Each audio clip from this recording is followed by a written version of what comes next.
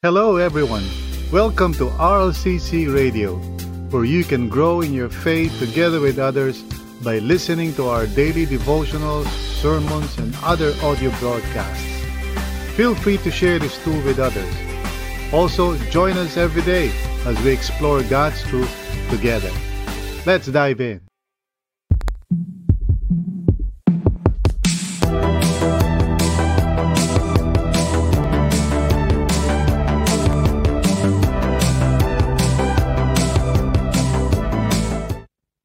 Through faith in Jesus Christ, we have been transferred from the realm of the flesh, yung tinatawag na in the flesh, into a new realm of the Spirit, yung tinatawag na in the Spirit or life in the Spirit.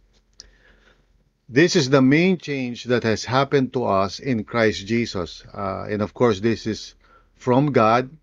God is the one who transferred us from one domain to another, which makes it possible ngayon for all other changes or transformations to happen in our lives.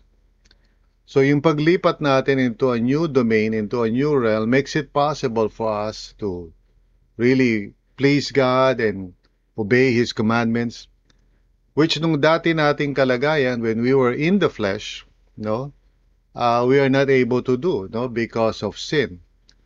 As we have studied, sin prevents us from obeying the law. Instead, in our sinful nature, we always end up disobeying the law. Kaya nga lagi tayong failure when it comes to our relationship with God. But now that we are in Christ Jesus, something wonderful has happened. Tayo ngayon ay inilagay sa isang panibagong, kumbaga, administrasyon. And that, of course, is our life in the Spirit. So we need to know this and believe this and walk in this reality araw-araw, for it has profound implications to our whole being, yung buong nating pagkatao. So that's why it's so important for us to study this and to learn this. Now, yung Romans chapter 8, like I said, is central doon sa talagang discussion ni Paul. It's very important for us to study it carefully. And we have started to do that, of course, in the previous session. And now that we are continuing, let's read Romans chapter 8, verse 9 to 17. No? Basahin natin yan and let's reflect on it. Sabi sa verse 9, you, however, are controlled not by the sinful nature, but by the Spirit, if the Spirit of God lives in you. And if anyone does not have the Spirit of Christ, he does not belong to Christ. But if Christ is in you, your body is dead because of sin, yet your spirit is alive because of righteousness. And if the Spirit of Him who raised Jesus from the dead is living in you, He who raised Christ from the dead will also give life to your mortal bodies through His Spirit who lives in you. Therefore, brothers, we have an obligation, but it is not to the sinful nature to live according to it. For if you live according to the sinful nature, you will die. But if by the Spirit you put to death the misdeeds of the body, you will live. Because those who are led by the Spirit of God are sons of God. For you did not receive a spirit that makes you a slave again to fear, but you received the Spirit of sonship, and by Him we cry, Abba, Father.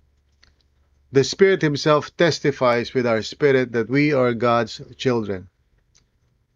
Now, if we are children, then we are heirs, heirs of God, and co-heirs with Christ, if indeed we share in His sufferings, in order that we may also share in His glory. Purihin ang Panginoon. Tayo po ay manalangin. Let's all pray and ask God to lead us and guide us through the power of the Holy Spirit para maunawaan natin what all of this means. Let us pray. Lord Jesus, thank you so much. Now, by your grace, we have been transferred from the realm of death to the realm of life.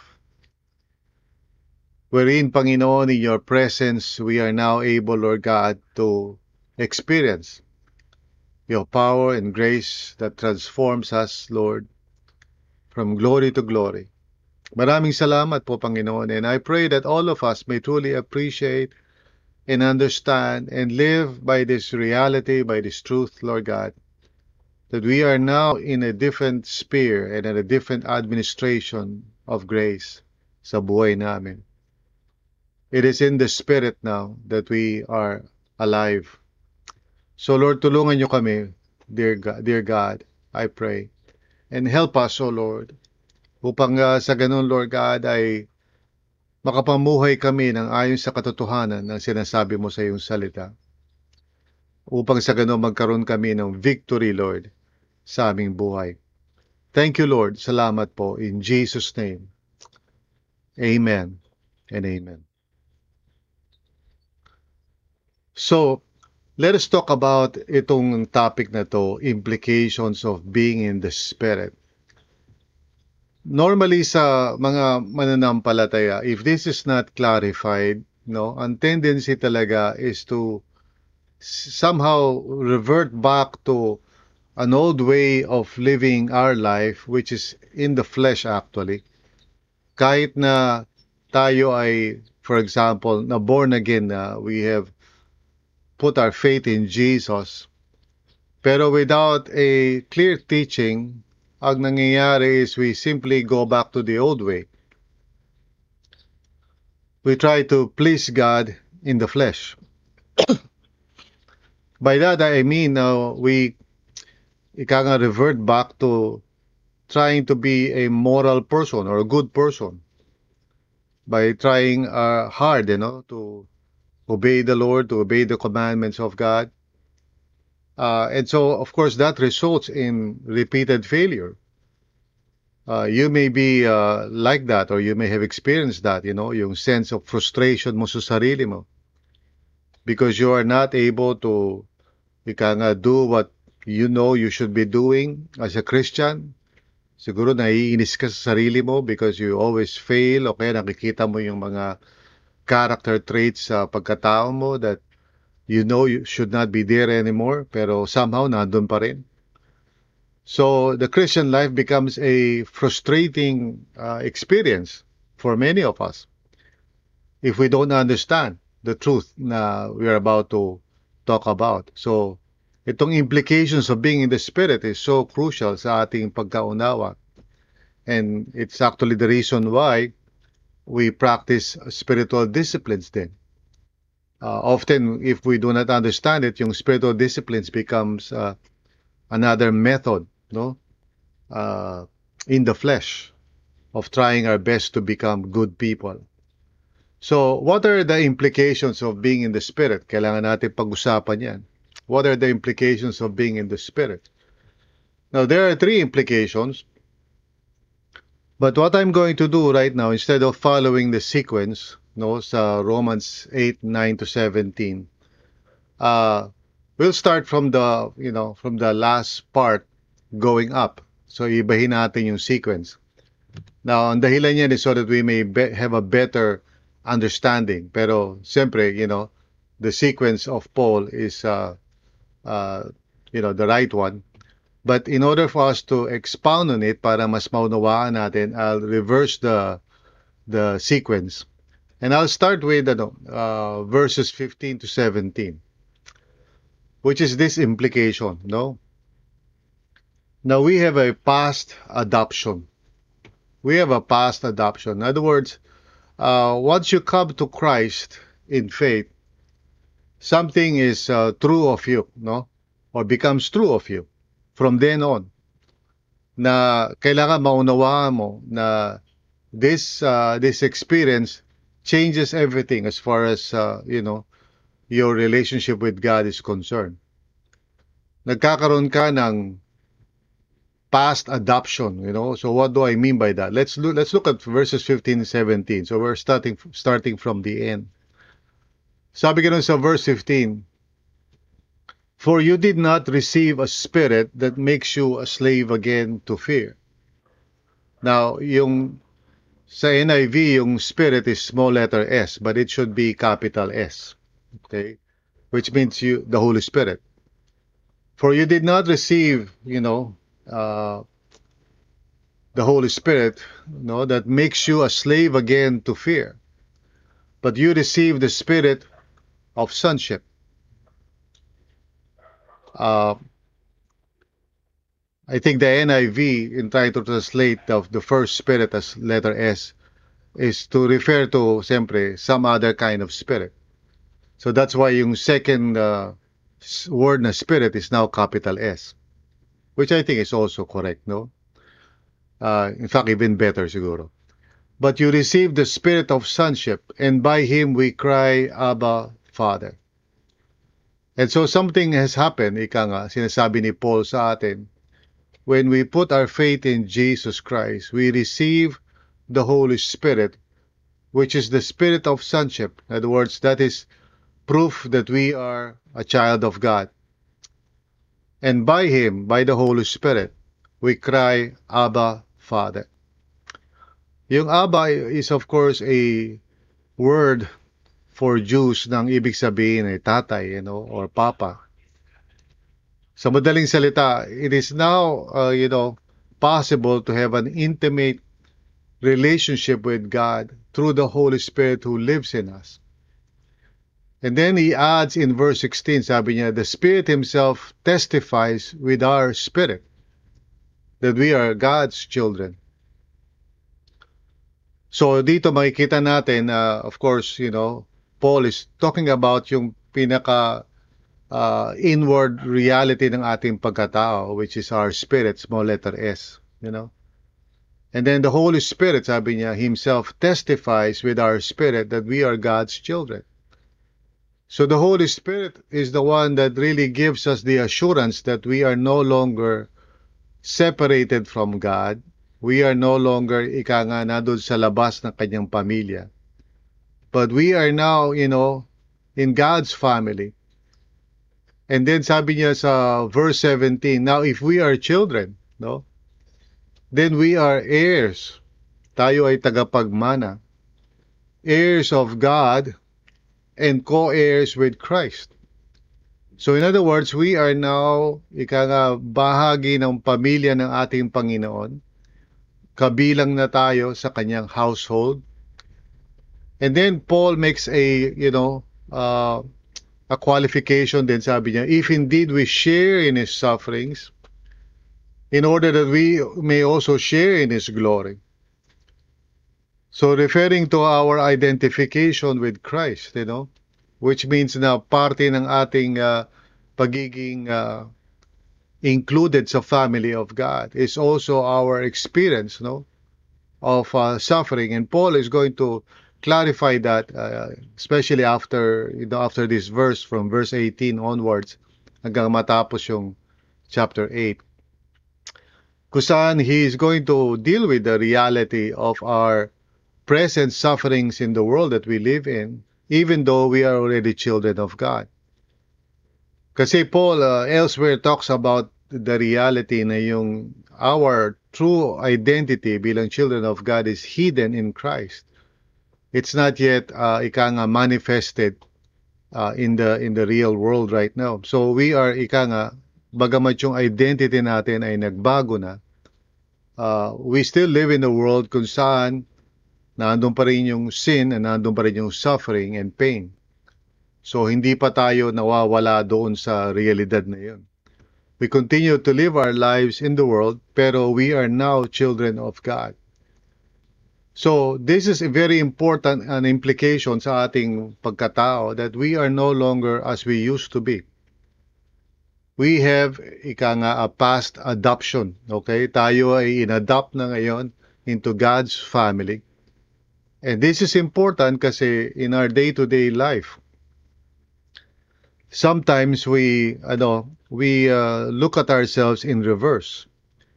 Meaning to say, as we look at our day-to-day life at nakikita natin yung suffering natin, yung nakikita natin yung, of course, even yung ating failures, spiritually speaking, we sometimes conclude na dahil yun yung karanasan natin, so therefore, yun din yung identity natin. And so that's why ang ending tuloy natin is constant defeat.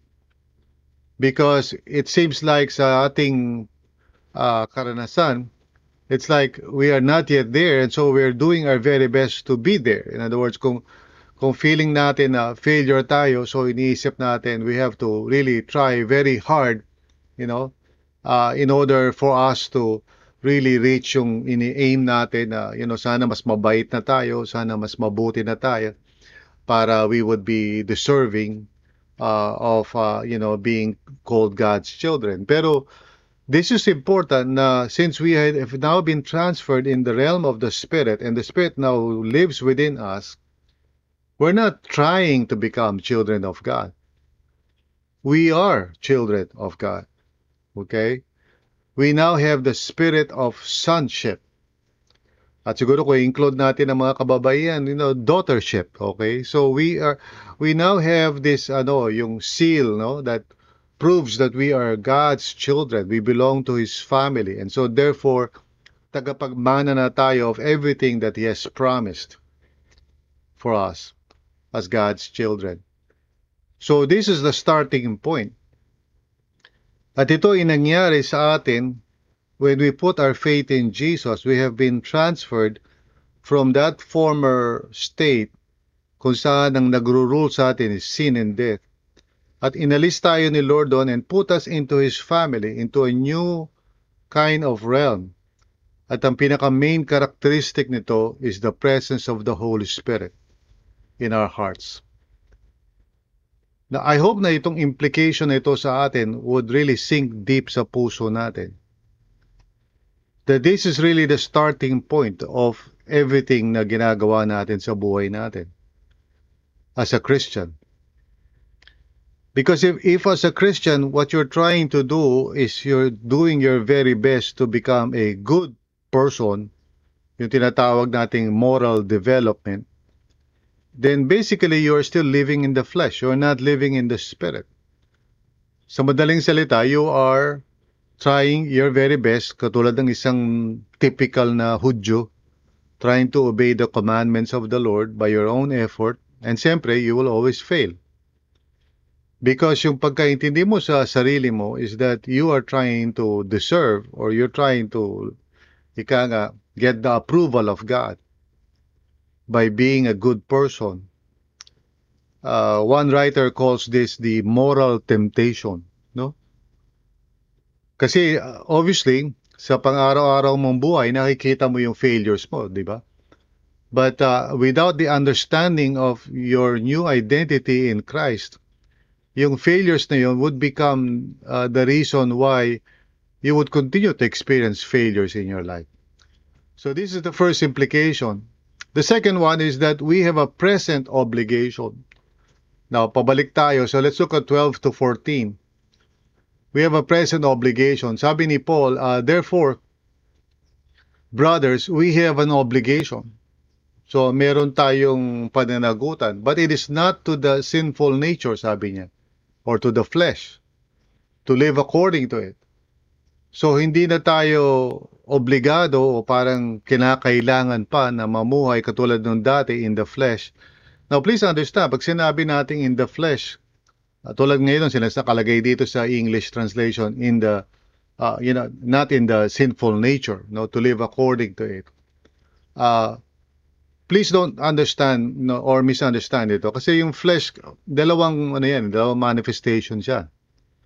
Una, of course, obviously, yung parang you're living a life of sin. I mean, that's very obvious that you are talagang living in the flesh.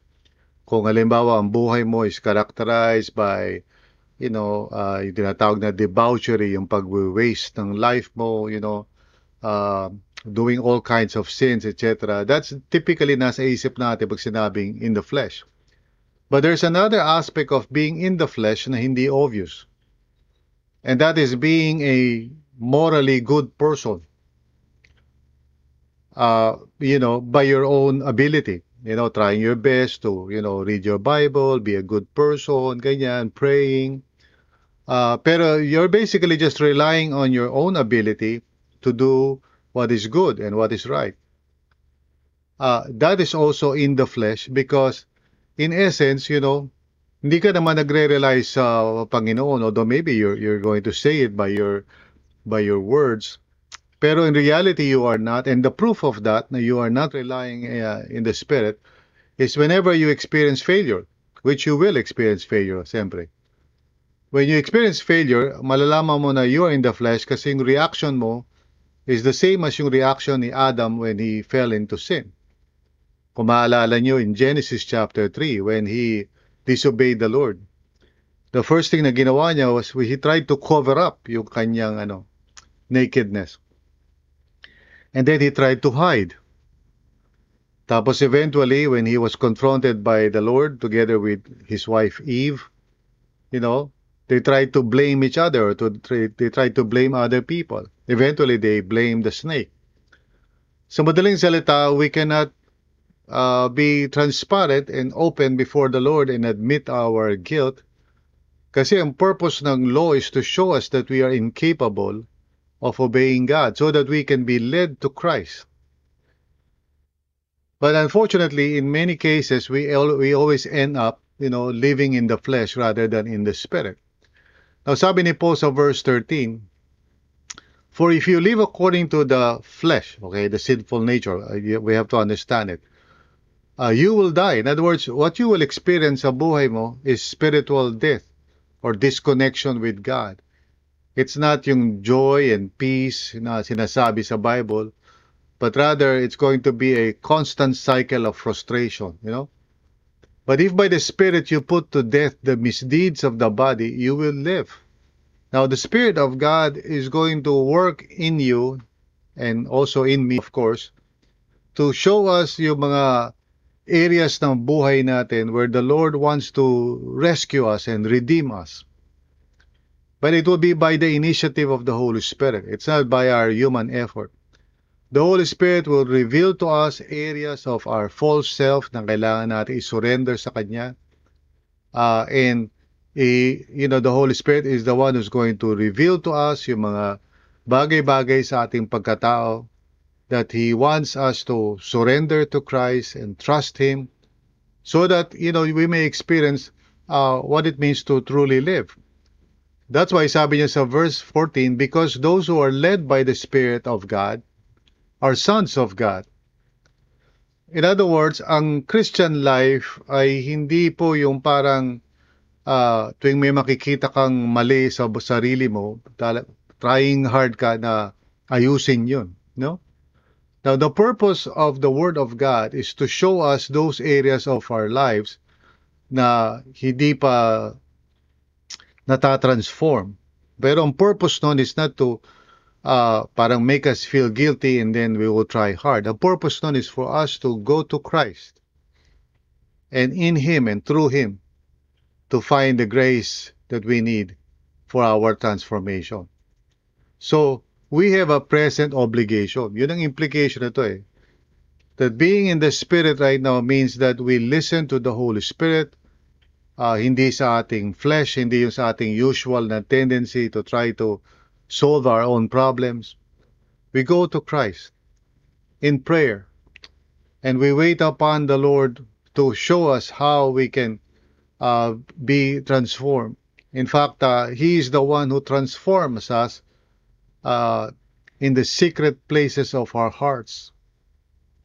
Kaya nga mababasa natin sa scriptures that the fruit of the Spirit, sabi nga yan, is love, joy, peace, kindness, etc. So, sa madaling salita, it is the Holy Spirit who produces those character traits that are like Christ, or we become like Him through the transforming grace of the Spirit. So, ito yung napakahalagang implication sa buhay natin. We are now living in a new kind of administration. Hindi na katulad ng dati na trying hard tayo sa sarili natin. So first, we have a past adoption. Tayo ngayon ay children of God. Tapos ngayon, we have a present obligation. So we're moving pabalik dun sa passage natin. And now let's talk about yung the last one. We have a future expectation. So ngayon, babalik tayo sa verse 9.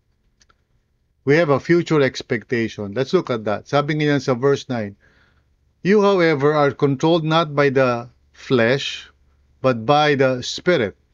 Now, literally, sinasabi ni Paul, you are no longer in the flesh, but in the Spirit. Okay? If the Spirit of God lives in you. Now, yung if na yun, doesn't mean na parang kino-question niya yung realidad nito sa buhay ng mga mananampalataya. Instead, baliktad, ina-assure niya that since they have the Spirit of God, they are in the Spirit. Okay? Because the Spirit lives in them, they are in the Spirit. And then he adds pa, and if anyone does not have the Spirit of Christ, he does not belong to Christ.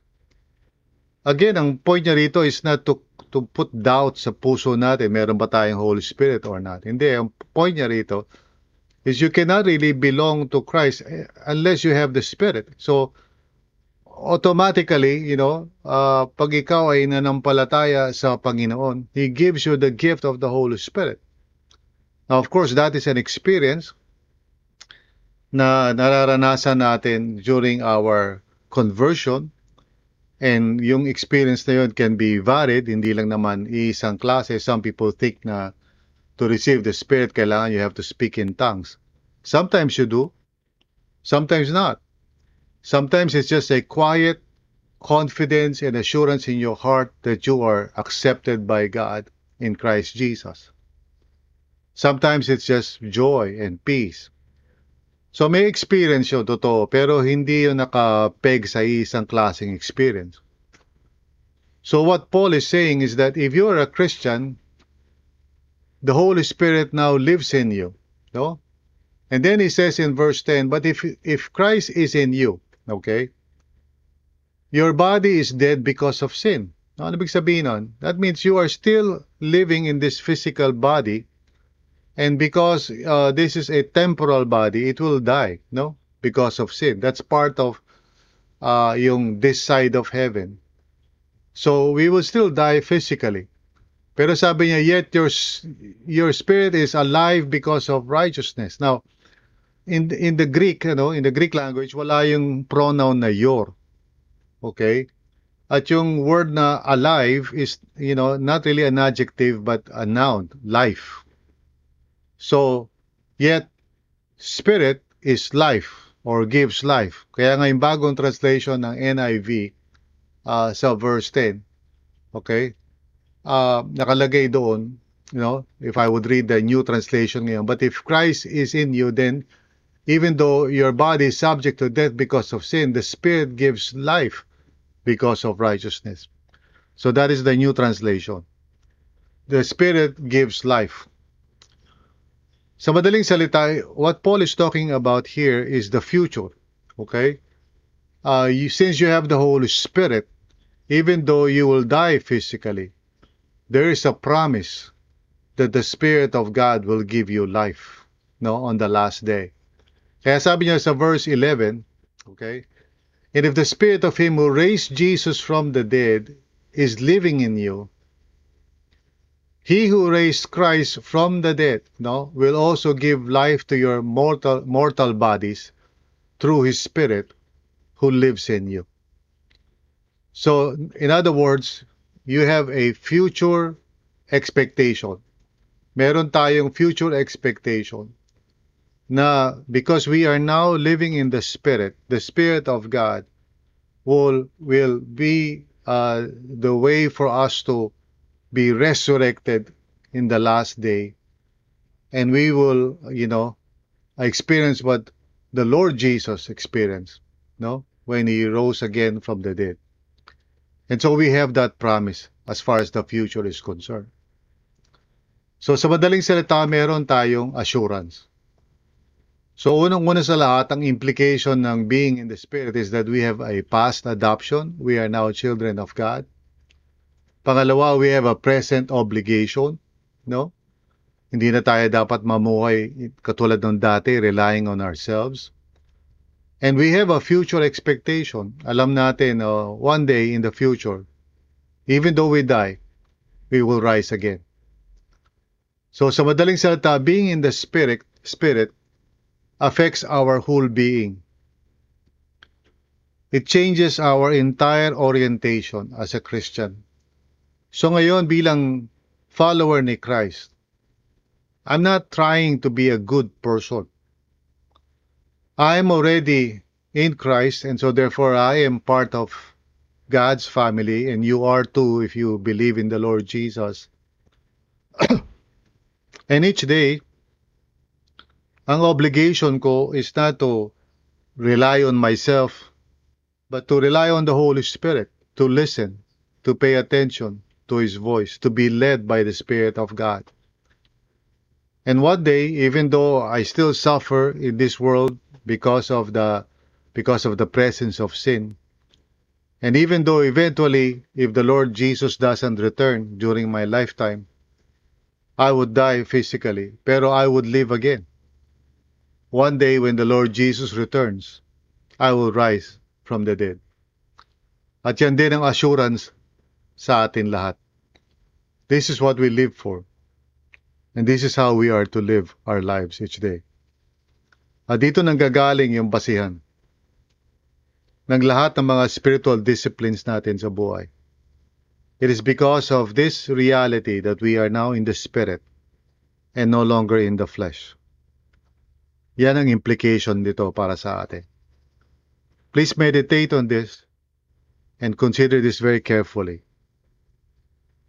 Tayo po'y manalangin. Lord, maraming salamat po that we are no longer in the flesh, trying our best to become acceptable to you.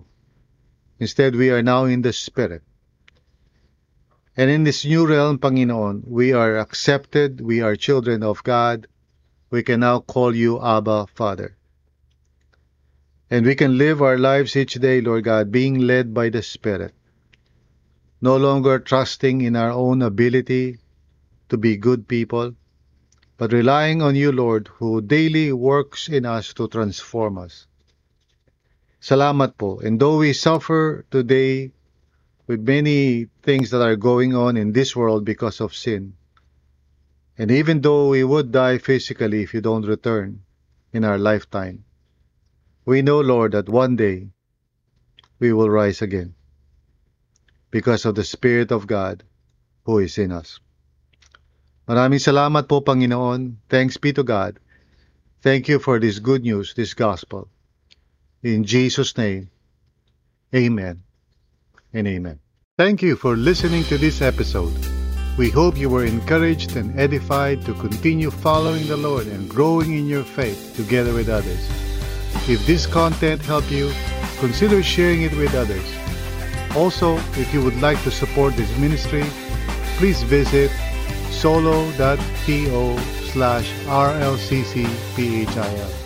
That's solo.to/RLCCPHIL. See you again.